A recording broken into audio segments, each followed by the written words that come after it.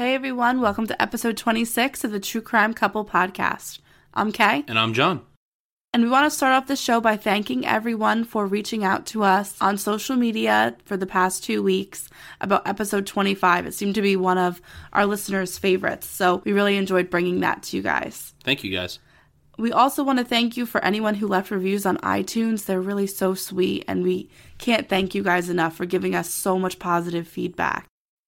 Also, thank you for reaching out, whether it's on Twitter or Instagram. And without any further ado, we're going to start this week's episode. Police say the suspect, 31-year-old Jeffrey Dahmer, has confessed to the killings of 11 people whose remains were found in his apartment. We are all evil in some form or another, are we not? Lock your doors, lock your windows. If you have the ability to provide additional security devices, then by all means do so. Our story today is taking us to the village of Tolleshunt, DRC, which is located in the county of Essex in the east of England. The town is known for the old Hall Marshes and the ancient salt-making sites called the Red Hills that are found along the east coast of Essex. It's kind of like creepy marshland. Ooh. Yeah. In this village in 1949, the Speakmans owned a sprawling tenant farm that held 300 acres of land. The land had been in the family since the early 1800s. However, there was no son to inherit the land from the Speakmans, so they allowed their 25-year-old daughter, June, who had just gotten married to Ralph Neville Bamber, to inherit the property. Ralph, who went by his middle name Neville, had fought in the Royal Air Force during World War II. He, like June, was also 25 years old when they got married and came from a family of farmers. The couple was excited and honored to have the land passed on to them. Neville, who stood at 6'4", was known as a dedicated and meticulous farmer in the area. Although it seemed as if the couple had a bright and happy future ahead of them, they hit a few rough patches along the way. The couple wanted the dream life, and with the farm and great relationship, they were almost there. However, the couple was unable to have biological children. Because of this, June suffered severe depression. And in 1955, after years of trying, she was admitted for a short stay in a psychiatric hospital. A few months after her admission, she was released back home. In 1958, the couple made the choice to adopt. However, this was not the solution to all of the couple's problems. A few months after the adoption, June had to be readmitted into a mental health facility. It was during this stay that June received electric shock therapy. In this treatment, seizures are electronically induced in patients. This was done as a way to relieve them from whatever mental disorder they were suffering from. It is considered a last line of defense and is used only with the consent of the patient. However, that kind of comes into question when people make the argument whether or not the patients, when suffering from their mental disorders, really have the mental capacity to give consent. But it's kind of a debate for a different podcast. This treatment was created around 1938 and was widely used in the United Kingdom and the United States throughout the 1940s. However, let's focus on the treatments in the UK. ECT usage has been on the decline ever since the 1980s.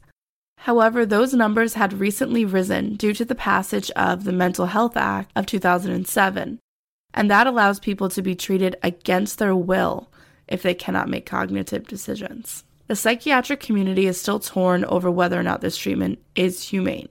But in the 1940s and in the 1950s, when June gets her treatment, it was very common.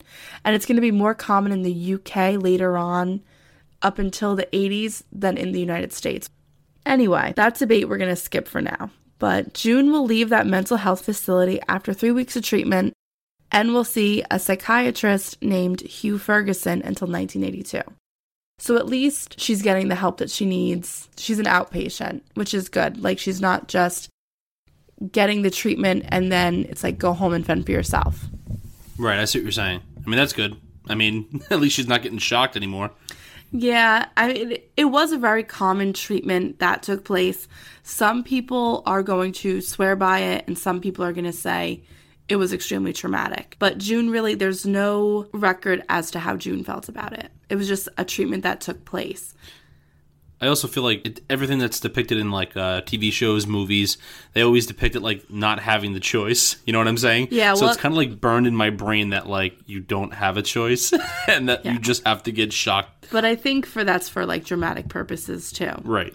But whatever happened to June in that facility, it didn't deter her away from visiting psychiatrists. So it couldn't have been that bad. Okay, let's take a deeper look into the adoptions of the Bamber children. Now, adoption in the 1950s in England is an interesting topic that I think we should touch upon. Legal adoption began in the United Kingdom around 1927. That's when the official law was passed. And from then until arguably the 1970s, the adoption process was not professionalized. In the 1950s, when the Bambers chose to adopt, most adoptions in England were due to teenage pregnancy or illegitimate children. And those were exactly the circumstances surrounding the births of Sheila and Jeremy Bamber, the two adopted children. Sheila was born on July 18, 1957, and she was adopted as an infant at just 3 months old in October of 1957. Her biological mother, who had actually named her Phyllis, gave her up to the Church of England's Children's Society, as she was an unmarried 18-year-old girl, who just so happened to be the daughter of a senior chaplain to the Archbishop of Canterbury. The adoption was arranged privately, as the Bambers reached out to the Church of England, stating that they were willing to adopt and would like to be on a list of prospective parents if the church received any children from families that were unable to keep their children. The chaplain, whose daughter had just given birth, noticed that the Bambers' name was on the list of couples in want of a child to adopt. The chaplain had known Neville from their time in the Royal Air Force and personally selected them to assume guardianship over his biological granddaughter. Sheila was known to have a complicated relationship with her mother. June was extremely religious, and Sheila always seemed to have a bit of a wild streak in her personality. From grammar school to high school, the English called upper school, by the way, she attended a very expensive private school. After this, she chose to attend a secretarial college in London called Swiss College. It was during this time, at 17 years old, that she began dating a boy named Colin Caffell. That year, 1974, the couple had gotten pregnant, and the Bambers arranged for her to have an abortion. I think that this is an interesting piece to the puzzle, because here you have this religious woman who arranged an abortion for her daughter. And I think that comes more from the fact that June was so old school in her beliefs that a child shouldn't be had out of wedlock. But it seems that taking the manic religious high road, as Jean was explained to have done from time to time, was only taken when it was convenient for her. So, like, really both things are bad. So what's worse? Having a child out of wedlock, or in the eyes of the church, it's the belief that you're killing a human being. Do you see what I'm saying? I do see what you're saying. So it's an interesting call that was made by the Bambers, I believe. But something that's going to come up later on in the case is going to point us in the direction that the Bambers they're very highly regarded in the town. So I don't think they wanted to be I don't think this is necessarily because June is super religious. I think she just didn't want the town to know. I agree. I think it's based more on like their image than right. Their religious beliefs. I completely agree. So within that same summer that the abortion was planned, June had found Sheila and Colin sunbathing in a field on the farm property, completely naked. Wow. Yeah. But when this happened, it was reported by Colin that June went into hysterics and began calling Sheila the devil's child, and continued to do so on several occasions after this point. So some psychiatrists have pinpointed this in relation with the abortion as being the trigger that began Sheila's paranoid delusions that she had been taken over by the devil. Despite this tragic event that may have made other couples break up, Colin and Sheila stayed together, and she continued to take her secretary classes. For a short time period, she also took hairdressing classes, which led to her finding work very briefly as a model. She worked for the Lucy Clayton agency, who found her 2 months' work in Japan. However, shortly after her return to the UK in 1977, her and Colin got pregnant again. But this time it was a little different. They were both 20 years old and ready to start a family. That sounds so crazy, but back then, like, that was the normal time to, like, start having a family, but I couldn't imagine having a kid at 20 years old. I know. I mean, I'll be honest with you, I can't see me having a kid right now. I know. I don't know if that's good or bad. Well, I mean, we're still young, so True. It'll happen eventually. I think we're just too selfish. You think right now. We like our Netflix time too much? Yes, Netflix and chill. A little bit too much. Yeah. Okay. So Colin asked Sheila to marry him, and the two were married at the Chelmsford Registry Office in May of 1977. Unfortunately, Sheila lost the baby when she was 6 months pregnant, so she was very far along in her pregnancy. Feeling badly about their daughter's situation, the Bambers bought a flat for the couple in Hempstead so she could recuperate. After the couple's first miscarriage, they will suffer a second the following year. Sheila and Colin find out that they are pregnant for a third time. But because of her history and the fact that she's carrying twins, Sheila is ordered to be on bed rest for the last 4 months of her pregnancy. And on June 22nd, 1979, she gives birth to twin boys, whom the couple names Daniel and Nicholas. After the birth of their sons, the marriage between Sheila and Colin begins to fall apart. Isn't that sad that always happens? That is sad. Colin begins to have affairs, and their fights become increasingly violent. Sheila, enraged one night after watching her husband leave a party that they attended together with another woman. This dude's crazy. It's kind of a dick move. Oh, yeah. She's going to punch a car window and had to be sent to the hospital for the injuries that she sustained from that. You know what I get the Hulk picture punch. of in my mind? I picture Carrie Underwood. Oh, that's like just destroying a car. Yeah. Yeah. Hopefully they were in the car when the punch happened. So this marriage is officially ended in May of 1982. And after the couple separated, another home is purchased for Sheila by her adoptive parents. This is pretty lucky. I mean, we haven't... I would just one house would be nice, but she's gotten two in her life. Yeah, just one residence would be nice. By all accounts, it seems like the co-parenting was going well between Colin and Sheila. Colin, despite the concerns he had about Sheila and her mental health, which we will get to in a second, always cared for Sheila and wanted her to have a positive relationship with their two sons. After the divorce, the Bambers told Sheila that they would help her buy the flat she was now living in, but she would have to pay her own way from this point on. So they agreed that they would pay off the remainder of the flat that she was living in, but her bills and everything else now was her responsibility. That's a great deal. I would totally do that. It's a pretty solid deal. Pay off my home, have no mortgage. Awesome. But this is the beginning of all of Sheila's financial troubles. She had several low-paying jobs between her divorce and the night of the crimes. She worked as a waitress at a restaurant called School Dinners. This is so weird. The waitresses dress as provocative schoolgirls. So it's kind of like a weird Hooters. I was just gonna say that it's like a schoolgirl. Hooters. It's like a classy version, UK version of Hooters. Really. I mean, there is. I mean, over here there is something called Tilted Kilts. Maybe it's like that a little bit. Yeah, but they're like dressed like schoolgirls. All right, that's weird. Yeah. Well, anyway, I wouldn't be taking my family there for sure. There's definitely accounts of Sheila telling her friends that she feels uncomfortable working there because it really is just like objectifying you as you're being a waitress, but it was the only place she could find a job. And Sheila is very beautiful. I mean, she worked as a model, so I'm sure... Are you saying that she got decent tips? I'm sure she got decent tips at School Dinners. Okay. So... She was also a waitress in other restaurants that I'm sure she was able to dress normal in. And she worked for a cleaning service, and on one occasion, she took nude photographs for money.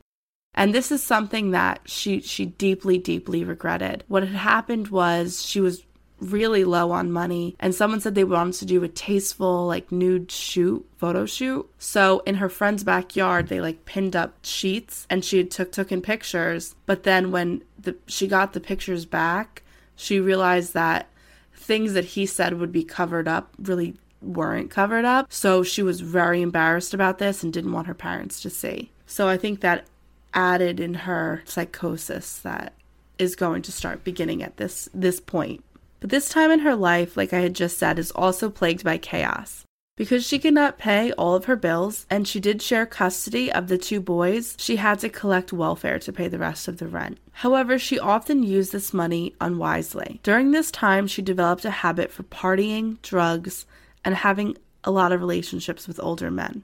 It seemed that Sheila's drug of choice was cocaine, which we will see does not mix too well with the mental disorders that she's later diagnosed with. I mean, it is said that her cocaine usage is more social than anything. Like, it's not a deep habit that she had, but even socially doing cocaine, which was very common in the late 70s, 1980s, but the problem was the mental illnesses that she had. So, like, it's not just like someone who is of sound mind taking cocaine at a party. This is someone with... She's teetering on the border of, like, functionality, and then you're putting cocaine on the in the mix. Just sprinkle a little cocaine on there. Yeah, and that's not a good idea. No, definitely not. Okay, so it seemed as if Sheila had hit rock bottom.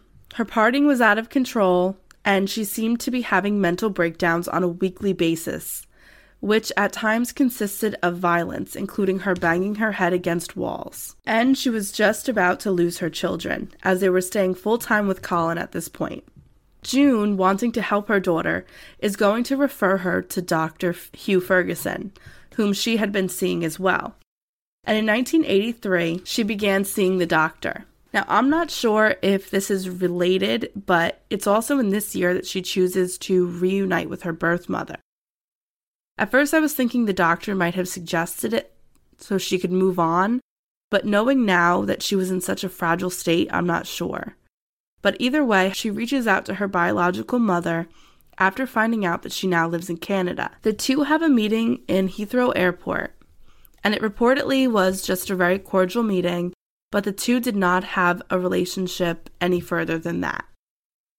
After a few visits with Dr. Ferguson, he stated that Sheila would have to be admitted into St. Andrew's Hospital, as she was paranoid and in a psychotic, agitated state. While she was staying in this facility, she was given a diagnosis. At first, she was given the diagnosis of a schizoaffective disorder. This disorder can most simplistically be categorized as bipolar disorder coupled with hallucinations and paranoid delusions. However, it was told to her later that this was an incorrect diagnosis by the team of doctors at St. Andrews. Basically, it was Ferguson that had given her that diagnosis. The doctors at St. Andrews gave her the diagnosis of paranoid schizophrenia. Ferguson himself admits that he was incorrect with the first diagnosis, and he agreed with the second team of doctors.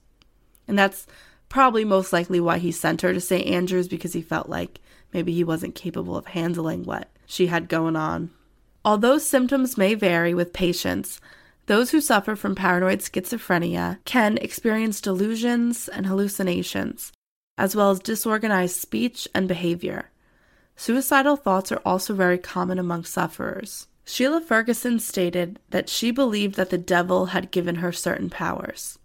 She believed that she could project evil onto others, cause violence, and on a few occasions, she said she could make people have sex, including her sons, which is bizarre because at this point they're still toddlers. She stated that her sons were the devil's children, and that it was the devil who had helped her carry this pregnancy to term, not God. She also said that she was capable of murdering her children and killing herself. Sheila was finally released from the mental health facility in September of 1983. She was told she would have to continue outpatient therapy and continue taking the drug typhluoperazine, which is an antipsychotic. This medication was given to her in order to stop the hallucinations and delusions. So we looked up the effects of this, and they're pretty mild. And we have to keep this in mind later on, all right? So the side effects are drowsiness, dizziness, anxiety, dry mouth, stuffy nose, blurred vision, headache, tiredness, constipation, weight gain, and insomnia. Also, missed menstrual periods, breast swelling, or discharge. Also, swelling of hands and feet, loss of sexual appetite. The more serious side effects that they talked about included fainting, skin discoloration, twitching, tremors, joint and chest pain. So when we get into the possibilities of the crime, just keep these side effects in mind, because there are some parts of the trial that are going to call into question what side effects this medication could have possibly had for Sheila. So it seemed that for a while, Sheila was doing well. She had normal visitation with her children and a boyfriend. However, something that happens very often with patients who suffer from mental illness, just about 5 months prior to the crime, Sheila is going to stop taking her medication. In March of 1985, Sheila was placed back at St. Andrews, again following a psychotic episode in which she believed she was in communication with God. God had told her during their conversations that the people around her, specifically her boyfriend, were trying to hurt her. 4 weeks later, she was discharged from the hospital. Knowing that Sheila was unreliable when it came to taking her medication, her mother, June, and the doctor came to an agreement that she was getting monthly injections of haloperidol, which is also an antipsychotic drug. The side effects of this drug are similar to that of the prior drug she was on. However, this drug tended to be more sedative than the other. So she felt very, very drowsy when she took this medication. At this point, Sheila's children were living full-time with Colin, and Sheila occasionally had visitation. But her and Colin still had a really pretty solid relationship, so Sheila knew that anytime she wanted, she could visit Colin's. Which I'm sure, which is rare because, she's suffering from mental illness, and some people would be afraid of that for their children's sake sometimes, Yeah, I have to say it is pretty refreshing, the relationship that Colin and Sheila seem to have. So now let's get into the history of Jeremy Bamber. Jeremy was born on January 13, 1961, to a student midwife who was having an affair with a married man. This married man was an Army sergeant who did not want to risk his career at the time. Therefore, Jeremy, like Sheila, was given to the Church of England's Children's Society when he was only 6 weeks old. However, Jeremy's biological parents actually end up getting married, and they have more children. His father would become part of a senior staff at Buckingham Palace, so they have a really good life, actually. I have heard some sources say that he was actually the one who is going to pin the birth notices on Buckingham Palace for Charles and Diana, but I couldn't verify that, so I don't know if that's exactly true, but he did have a high position at Buckingham Palace, and it must be sad for Jeremy to realize that he was the one that was on the outs. Right. Like his biological parents actually did get married. So, I'm sure that was difficult for him to come to terms with. Right, it's nice for the parents, but here you have this child that's just in the situation that he's in, and things could have been differently if he was born at a different time, you know what I mean? Yeah, it's sad. But Jeremy was adopted at 6 months old by the Bamber family, who... a rich, nice family, so, Jeremy, like Sheila, attended private and boarding schools her whole life. However, Jeremy seemed to have a rougher go of things while away. At one boarding school in particular, Gresham School in Holt, Norfolk, he was the victim of bullying and what has been described only as one sexual assault. I looked into the school's history, and it seems like the school in the 1970s and now has been plagued with allegations of sexual assault on both male and female pupils. It also seems that not much action had been taking place on the part of the school against these allegations. But after what he claims to be a sexual assault, Jeremy left the school with no qualifications or graduation certificate, but went on to attend sixth form college and pass his 7 O-levels. So this is kind of like the equivalent of getting a GED in the United States. After this, Jeremy had stated to June and Neville that he wanted to travel. Understanding the difficulties that their son had went through, they agreed to pay for a trip for him to visit Australia and New Zealand. Now, it has never been confirmed if there's any truth to this, but Jeremy told a few friends that while in New Zealand, he robbed a jewelry store and took an expensive watch. He also bragged quite often that he was involved in smuggling cocaine back into the country. But like I said before, this can't be confirmed.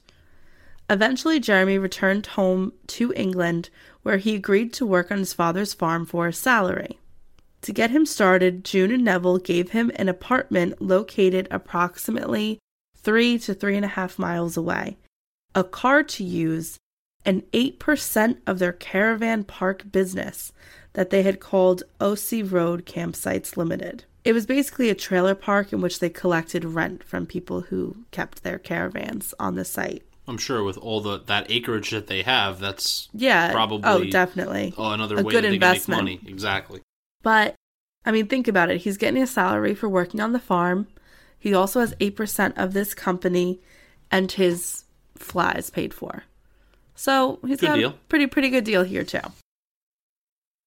So Jeremy lived a peaceful and wealthy existence in England while working for his parents. He was described as a ladies' man who had made many women angry at him. Where he was like a two-timer kind of thing. But, I mean, he was a young guy. So sometimes they grow out of it. Sometimes they don't. So that brings us to the first week of August in 1985. Sheila was still living in her bought apartment, sedated on medication, and working 2 part-time jobs to pay her bills.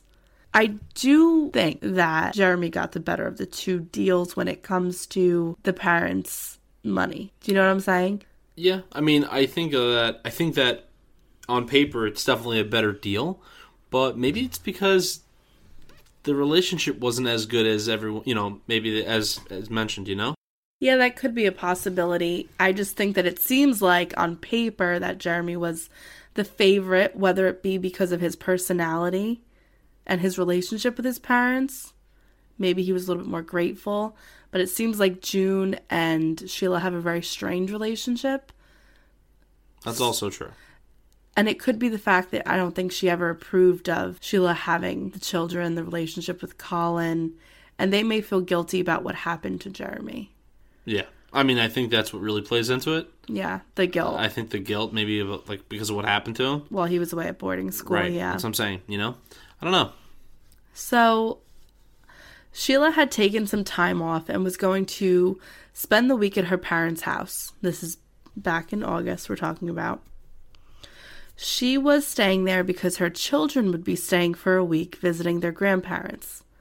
This vacation was worked out because Colin, Sheila's ex-husband, wanted to take the children on vacation with him a week later to Norway. He thought it was only fair that Sheila's family got to spend time with the boys as well. At this point, Sheila was fighting for more full-time custody of the boys. And not necessarily legally fighting for more custody, but trying to prove to Colin that she was capable of having the boys for a significant amount of time. So I think this was kind of like a trial run type deal. Right. I mean, I'm sure she wanted a bigger role in her children's lives, Right, exactly. And he also felt very comfortable with the fact that Sheila wouldn't have the boys completely alone. Daniel and Nicholas, now 6 years old, though, were reluctant to go to the farm. The boys were not looking forward to going. They did not like the fact that June made them pray all the time. And on the drive to the farm, Colin recalls that they actually asked him to talk to her about it so they wouldn't have to do it. That's funny. That is funny. Daniel was also upset because he had recently become a vegetarian and did not want to be forced to eat meat while he was there. Colin agreed to talk to the Bambers about all the boys' concerns. Colin knew that the Bambers, although loving and a generous couple, could be demanding and pressing in their pre-World War viewpoints. He also knew that Sheila was not happy with her parents either. The night before, during a housewarming party, Sheila had opened up to him. Although the couple was divorced, they were on good terms, and he invited her and her brother, along with her brother's girlfriend, to the party. When they were cleaning up, she admitted to him how angry she was at her parents for making her admit herself to St. Andrews again for 4 weeks, and she was especially not happy with the fact that they had made the choice that she was to get the antipsychotics injected into her monthly. Everyone stated that she was vacant that night and seemed very detached.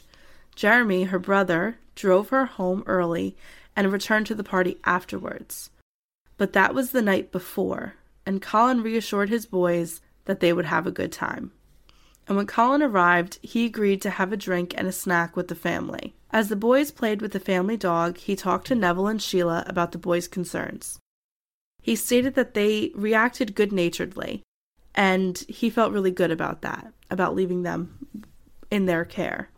However, Sheila was also in the room with them, and Colin will later explain that he could tell that Sheila wanted him to address the treatment that they were making her take.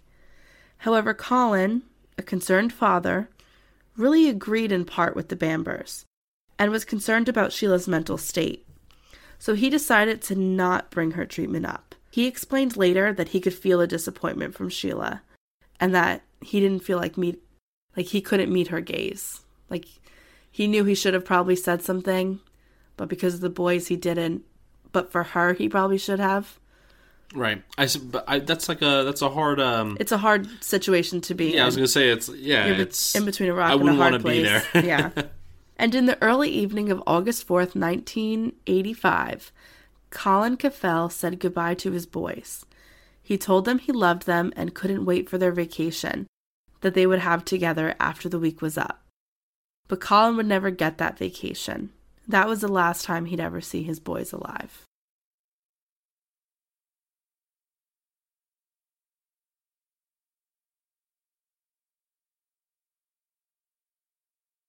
Okay, so let's get into the night of the murder. So we're going to skip forward a few nights because the night of the crime is going to be August 6th. By all accounts, the actions and activities of the Bamber family that night appeared normal. A housekeeper will later testify that she did not notice anything out of the ordinary when it came to the actions of Sheila. Now we have two conflicting pieces of information here in regards to the boys' time at the farm. Later, two farm workers are going to state that they saw the twins and Sheila playing together in the yard, outside of the house, and the three seemed really happy. However, physical evidence would later reveal that one of the boys carved into the cupboard door in their bedroom the words, "I hate this place." That's something I would do. I know. That really is something I would do. It is something you would do. You little jerk. But it's either kids being kids or they really were miserable there. I mean, I think it kind of shows that they were miserable. Yeah. They didn't want to go. They were very reluctant to go, so. It also seems like they're, by all accounts of, reading all of this stuff on this case, it seemed like Colin Caffell was, kind of that cool dad. Yeah. So going and living with, your cool dad and then going to live with your, really strict religious grandparents. It ain't cool. And your mom, yeah. who's kind of in and out of the picture. And I'm sure the boys had witnessed at least one of these psychotic episodes and maybe were scared of their mother. That's very possible. She did believe truly that they were the devil's children. That's kind of creepy. It is creepy. And so maybe they weren't happy to be there. I mean, that's a normal 6-year-old kind of thing. Oh, yeah. But on the evening of Tuesday, August 6th, 1985, Jeremy was invited to the farmhouse for dinner to visit his parents, sister, and nephews. While they were eating dinner, Jeremy would later testify that his parents suggested that the boys be entered into a daytime foster care with a local family. So I've listened to a lot of podcasts and documentaries and read a few books on this, and I was always very confused by the way this sounded, because at first when you read it, you think, oh, the parents are suggesting that the boys go into foster care, be completely taken away from Sheila. And that would get me angry if my parents ever, no matter what mental state I'm in, if anyone suggested my children be taken away, I'm sure that would, incite some anger in somebody. However, that's really not what they were suggesting. What was currently happening was that when Sheila had custody, she would have to request those days off from work. What her parents were suggesting was that she work full-time and have the boys put in a type of daycare center. Jeremy did state that Sheila did not seem bothered by the suggestion while they were talking at dinner. She was just kind of shrugged off the idea. But we don't know whether or not her non-reaction was because of her medication, or the fact that she agreed, or the fact that she was plotting something. Dr. Ferguson would later state that if it was suggested to Sheila that she give up custody of her children, she would have a strong reaction. But she would like part-time help. She had talked about that in their sessions. And it really doesn't make sense for them to say give up custody because the boys have their father. So in reality, they were probably just talking about daycare. Right, which I agree with.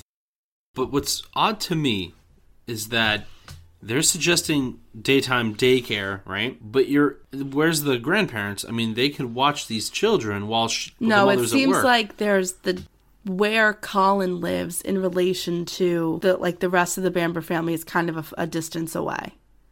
Like, it wouldn't just be you could babysit. You know what I mean? I guess so, but I mean, like, plus they're working the farm. You know what? That's true. They are working the farm, right? They're not just retired couple. Yeah. But either way, there wasn't like a massive blow up that took place at this suggestion. I will say that we know that Sheila's already upset that June had gotten involved with her treatment. So like making another suggestion could be construed as like June and Neville trying to dictate Sheila's life. Whereas they really truly don't try to dictate Jeremy's life. Right. Well, I could also So I could see her getting angry. Oh, yeah. But she doesn't have a reaction. So sometime during Jeremy's visit to the house, he stated that he had thought he heard rabbits in the yard. Therefore, he loaded the rifle that his father had. However, he could not see the rabbits, so he left the rifle loaded on the kitchen table with a full magazine and a box of ammunition lying beside it.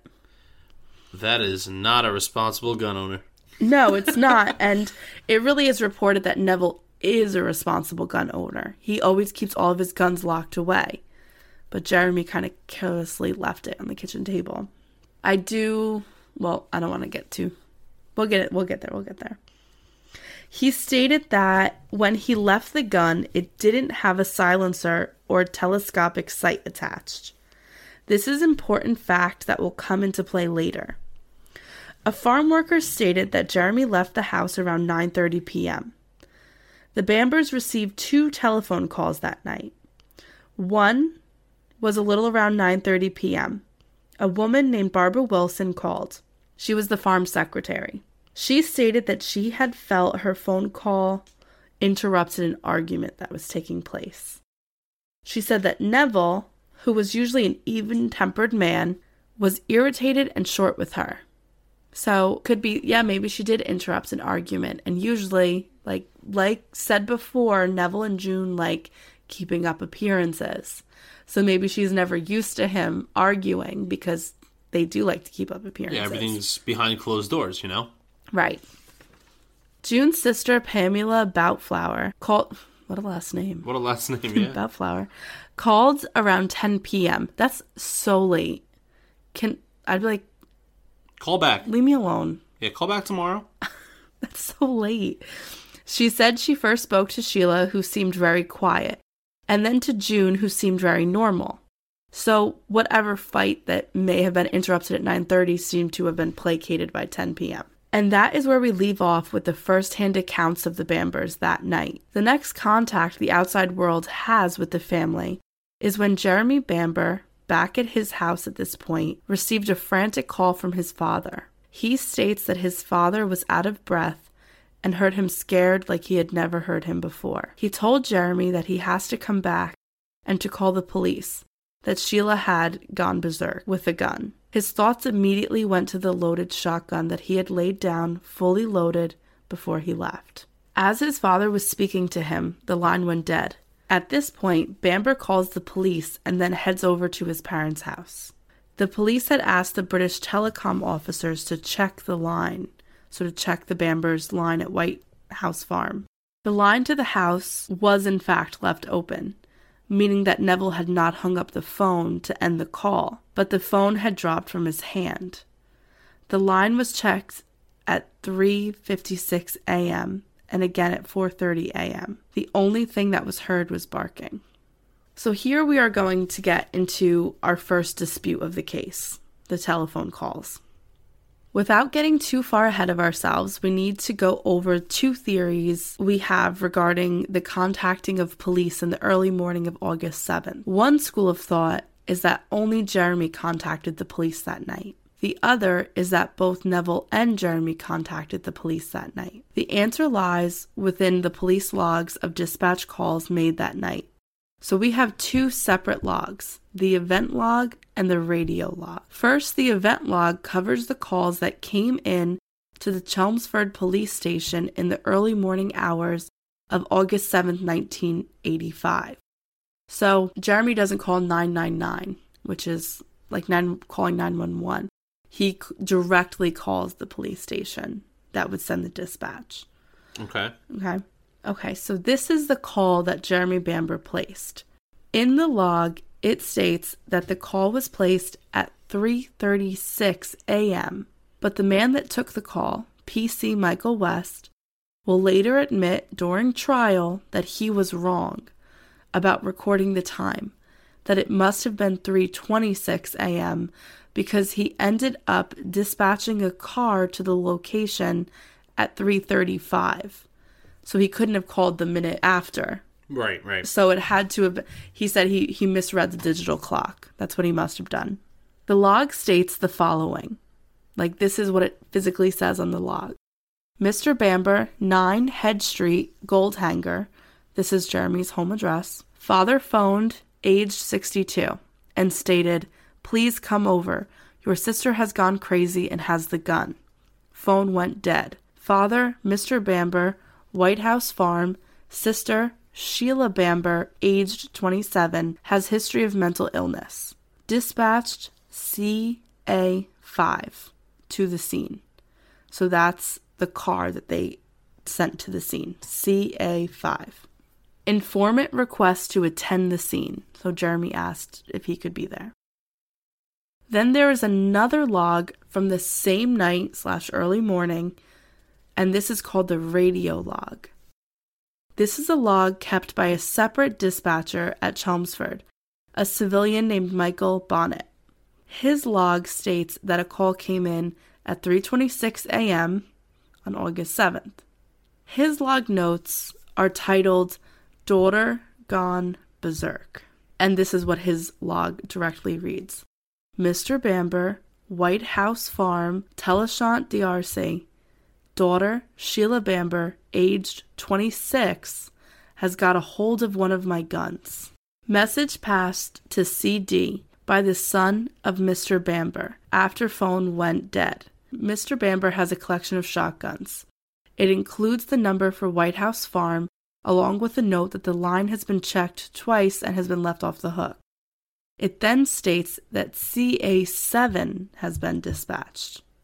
So the logs that are present in court show that CA7 left to go to the White House Farm at 3:35 and arrived at the scene at 3:48, and that CA5 was dispatched at 3:36 and arrived at 4:23. So the assumption here would be that if you believe Neville called the police, that Neville made the phone call first and then called his son, and then Jeremy called again after. So let's have a little pause to discuss this. Do we think that there are two separate calls? The evidence that points to two separate calls is the fact that two different logs are present. Two different officers were dispatched, and the accounts are different.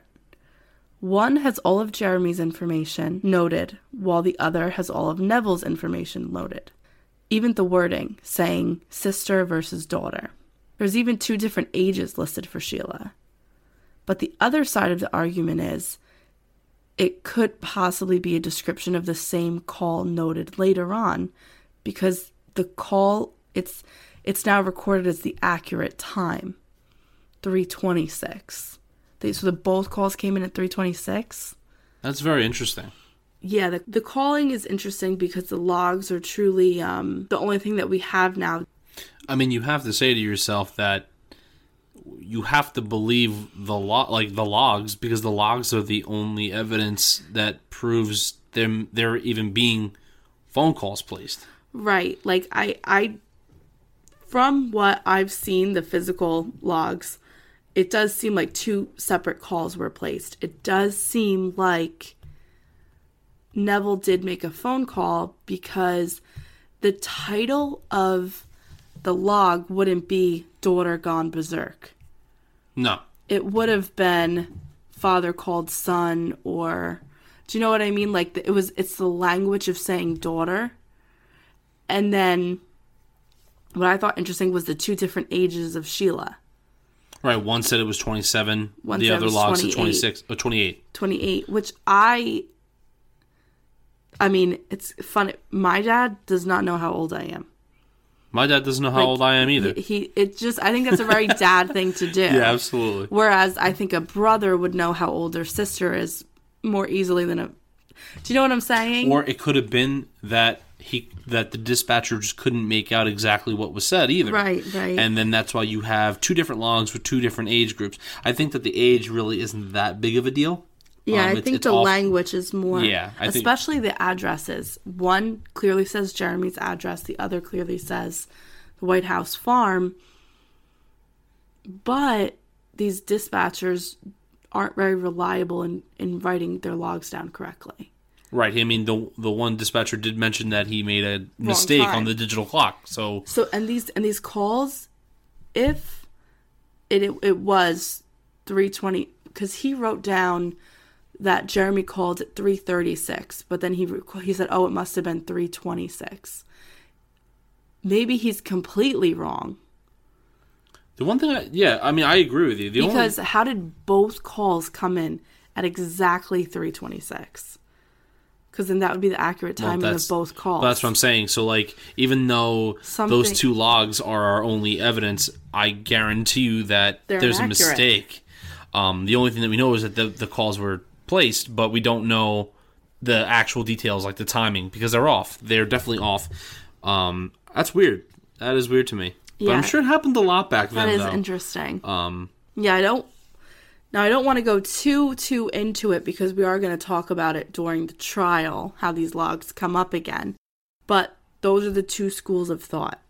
Some people believe that Neville and Jeremy called the police. Some people believe only Jeremy called the police. So we'll leave that at that for now. Okay, just one last thing though with the patrol. So they sent out two cars. Two cars at first. Right. So then, which car? Like, do we even know which car? There should be evidence to see. Like, I mean, we read that one car got there at whatever time, the other one got there. So there's proof that those two cars did arrive there. So that dispatcher pretty much saying, "Oh yeah, I made a mistake. It should have been 3:26 or whatever." Right. But the proof is that at least we know that the car got there. Two cars did make their way there. The first one, CA7, that was dispatched by the call that Jeremy made, arrived there very shortly after the call at 3:48, whereas the other one didn't arrive there until 4:23, which could allude to the fact that there was only one phone call. It's interesting because the one that was dispatched from Jeremy's call didn't get there until almost 4:30. Whereas the call that was supposed to be placed from Neville, like if we're saying he did place the call, that was a car that arrived right away, like quick. Right. So that could allude to the fact there's actually two calls. Well, because if a father's calling saying, "Oh, my daughter's got a gun and she's going crazy," they're going to get there pretty quick. Whereas the second one, maybe they knew that first car had already been dispatched, takes a little bit more time getting there from Jeremy's call. Do you see what I'm saying? Or it's very possible that, I mean, if you're going to say that only one call was placed, then you can make the argument that the dispatcher sent the one car out and the following car was sent out for backup. Yeah, because when he did get there, you know what I'm saying? We are talking about a gun. Yeah. We're talking about someone that's unstable. It's very possible. I think that the lack of proper documentation and logs is what really is going to make this case super complicated. Absolutely. Because if we knew whether there were two calls or one call, that would solve this whole case. Yeah. Okay. But either way, we don't want to like give away all of our thunder. No. Either way, police are dispatched. PS Buse and PCs Mayall and Saxby state that while driving to the scene, they passed Jeremy on Page's Lane, which is the desolate street that leads up to the White House farm estates. They testify that he was driving slower than they were. Others have testified that this is unusual because Jeremy usually is a fast driver. He only ended up arriving at the scene a minute or two after police did. Sometimes I think this is dwelled upon a little bit, but if he showed up a minute after, I think that's completely okay. Your sister apparently is going berserk, got a gun. I think I'd let the police get there first. Yeah, I mean, people make a big deal about him driving slow. They're reading into that too much. I mean, also, you don't want to interfere in them getting on the scene. Correct. You know what I mean?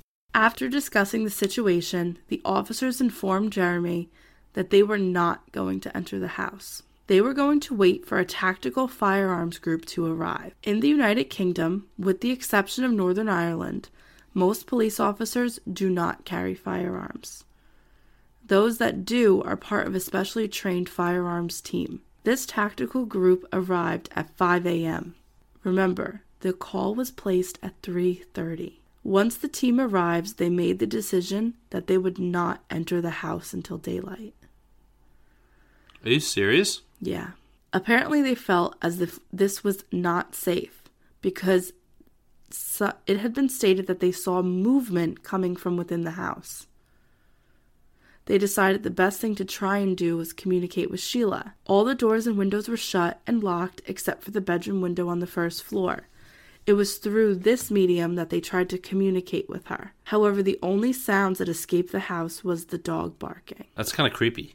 It is creepy, but it's also infuriating. At 3:30, I called you. My sister's going crazy. My parents might be injured in there. They could be bleeding to death. Sure. And you won't go in? What are you here for? Why do the police exist? That's why I would be so bad. I just don't understand why they don't carry firearms or police officers. I mean, that's just their thing. Well, yeah, it's the laws of their country. It's crazy. I think that firearms aside, right? That's a whole other. That's a whole other ballgame. But I would be furious that even when the tactical team got there, they wouldn't go in. Yeah, true. Like. Or better yet, can we go in? Can we check? Yeah, what's aggravating is that they knew that there was a gun present in the home, right? Right. So instead of calling patrol, it probably should have just sent the tactical team out first. Like, what the fuck? Right, to begin with. Exactly. Yeah. Exactly. Lost in translation here a little bit. Absolutely. While waiting for daylight to enter the house, the police had long conversations with Jeremy. I personally feel like I'd be screaming the whole time, like, can we go in? Can we go in? I'll go in myself. Yeah. He was asked why this might have happened and if his sister was capable of doing this. He told police that he really didn't know, that she was a nutter, as he so eloquently put it. A nutter? A nutter. Oh my God. The police asked him if there was a reason why his father would have called him, and he says he's not sure, but Bamber states that maybe his father was not sure if he at first wanted to get the police involved because he didn't want their dirty laundry getting aired. Right? Which I believe that 100%. Right. Me too. And I also believe that he didn't want to get Sheila in trouble as she was trying to get more custody of her children. He also stated that during their dinner, their parents didn't mention to Sheila that maybe she should do the daytime foster care. He also said that he didn't call 999 because he didn't think that the police would get there any faster. Really, no, they didn't. And then when they got there, they wouldn't go in anyway, so it doesn't matter who he called. He also said that Sheila was familiar with firearms. In fact, they had gone target shooting several times together. It was then that he admitted that he had loaded a rifle and left it on the kitchen table with the ammunition next to it. Hours passed, and the police over time changed the subject. And it seems to me that the police and Jeremy were just kind of involved in a lot of small talk, which is a little strange because your family could be hurt. So I think that it's a little weird that his attitude right now is a little blasé. You know what I mean? Right, but you could just write that off as just trying to get some information. And, I know. You know. But so they begin talking about cars. And at one point, Jeremy's going to state that the caravan site that he owned 8% of was going to soon earn him a Porsche. So it seems like he's sitting pretty right now. Absolutely. Financially, very, very stable. So it's finally at 7:54 a.m. that the police decide that it's a good time to make their way into the house. Crazy amount of time has passed. Like, why? Right. Basically 4.5 hours before the initial phone call to the entering of the house. So they enter through the back door using a sledgehammer to break it down. The door had been locked from the inside. And they knew this because the key was still in the lock. In the house, they found 5 bodies with multiple gunshot wounds. Someone had killed the entire Bamber family. Including Sheila? Including Sheila. So who was truly responsible for the death of the Bamber family? And on the second part of this episode, which we're going to release next Saturday, we're going to cover the crime scene, the evidence, the court cases, and of course, the theories. My favorite part. Yes. So we are going to cover the second part of the White House Farm family murders. Next Saturday, we're going to get that to you. We know it's taken a long time to get these episodes. Definitely have read a few books because there's so much information on this case, and we really wanted to get every detail we possibly could out of this. So we're excited to bring you the second half next week. And again, like always, if you're feeling generous, you can leave us a review on iTunes if you haven't already done so. And if you feel like donating on Patreon, you could do that. Patreon.com/truecrimecouple. Really, anything helps. And we appreciate everyone who is supporting us. It's so amazing. And again, we're going to have an episode for you guys out shortly for Patreon as well. All right, we'll see you next week, guys. Bye. Bye, guys.